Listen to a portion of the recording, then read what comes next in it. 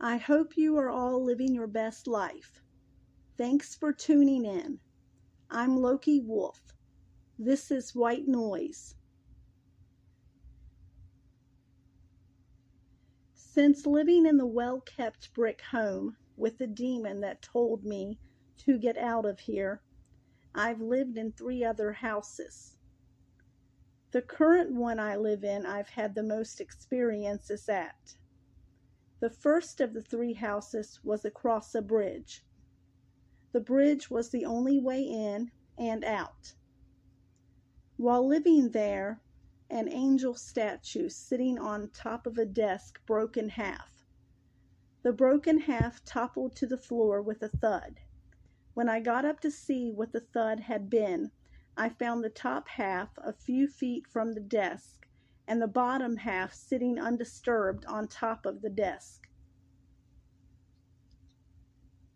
Other than that, I saw an orb and a woman with long dark hair wearing a white blouse and black slacks sitting with her back toward me facing a wall.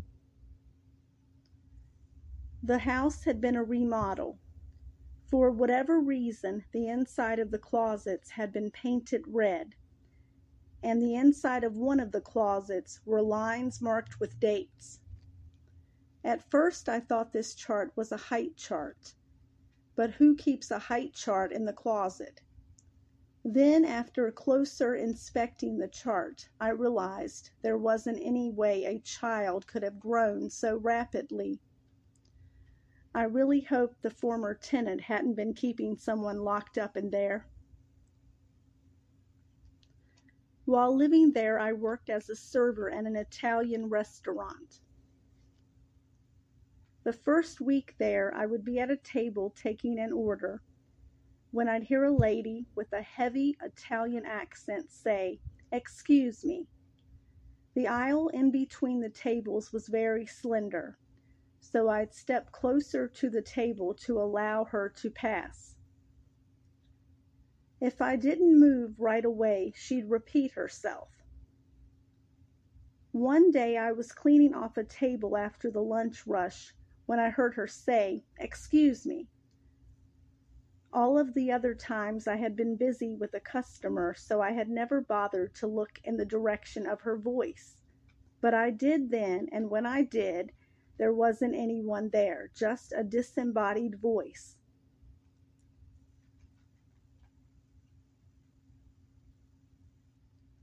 The second house I lived in was an older ranch.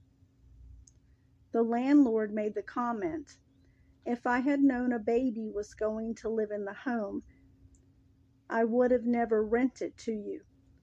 "A baby?" She responded to me like I had forgot to acknowledge that I had a pit bull. While living there, I saw a baby sitting up on the living room floor wearing a onesie. It was not the baby in question. I'm guessing something bad must have happened to a baby in that house, and maybe the landlord was afraid history might repeat itself.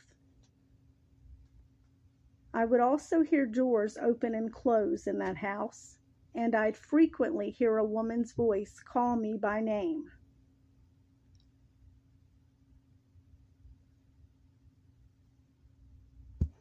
I have lived at the home I currently live in for over 11 years. My first experience in this house actually occurred the day I met with the realtor to pick up the keys. I went inside after the realtor left to measure the windows for blinds. Before leaving, I had to use the bathroom. I was sitting on the commode when the shower curtain lifted up 2 feet in the air by itself. The first month living in the house was practically buzzing with activity. In the half bathroom, I would hear cabinets opening and closing when no one was even in there. The first morning I was awake, but lying in bed with my eyes closed, when I heard someone start to walk across the bedroom floor. They stopped in front of my bed, and I felt the bed jar as I heard what sounded like a foot kicking the bottom of the bed.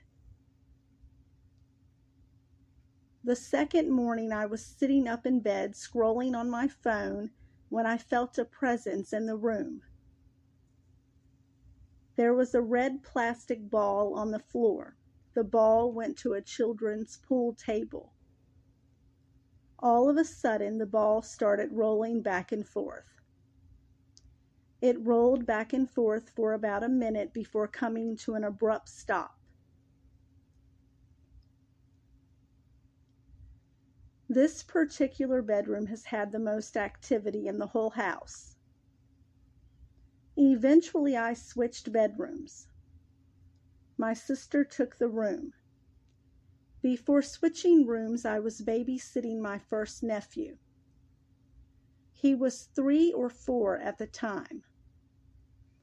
He was napping in there. That bedroom and the half bathroom are an addition built on to the house.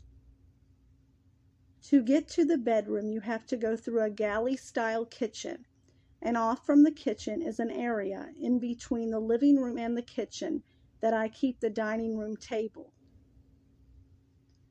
While he was napping, I decided I would sit at the dining room table and read. From the dining room table, I have a clear view into the bedroom. 30 minutes later, I saw a small child in a long white t-shirt walk around the bed. I thought he had woke up. When I went in the room, he was still in bed. Then I realized he had pajamas on, not a white t-shirt. I believe the spirit child I saw was a little girl. That makes sense. Little girls are known for sometimes sleeping in a parent's oversized t-shirt. This same child spirit used to turn toys on in the middle of the night, and one day I wasn't feeling particularly well, so I decided to lie down for a bit. Shortly after I laid down, I felt warm breath on my ear, and I heard a child whisper loudly, "Hi."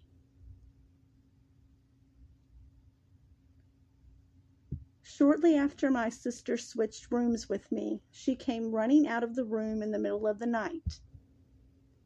The commotion woke me up. Terrified, she told me, "The entire bedroom ceiling is covered with spiders." When I went in her bedroom, there were no spiders on the ceiling. She still sleeps in the room. The only experiences she's had in there since then is sometimes at night after she's gone to bed, she'll hear whispering. And on more than one occasion in the past, in the middle of the night, she has heard voices coming from the living room that sound like our mom and I having a conversation. It wasn't us. Bye for now.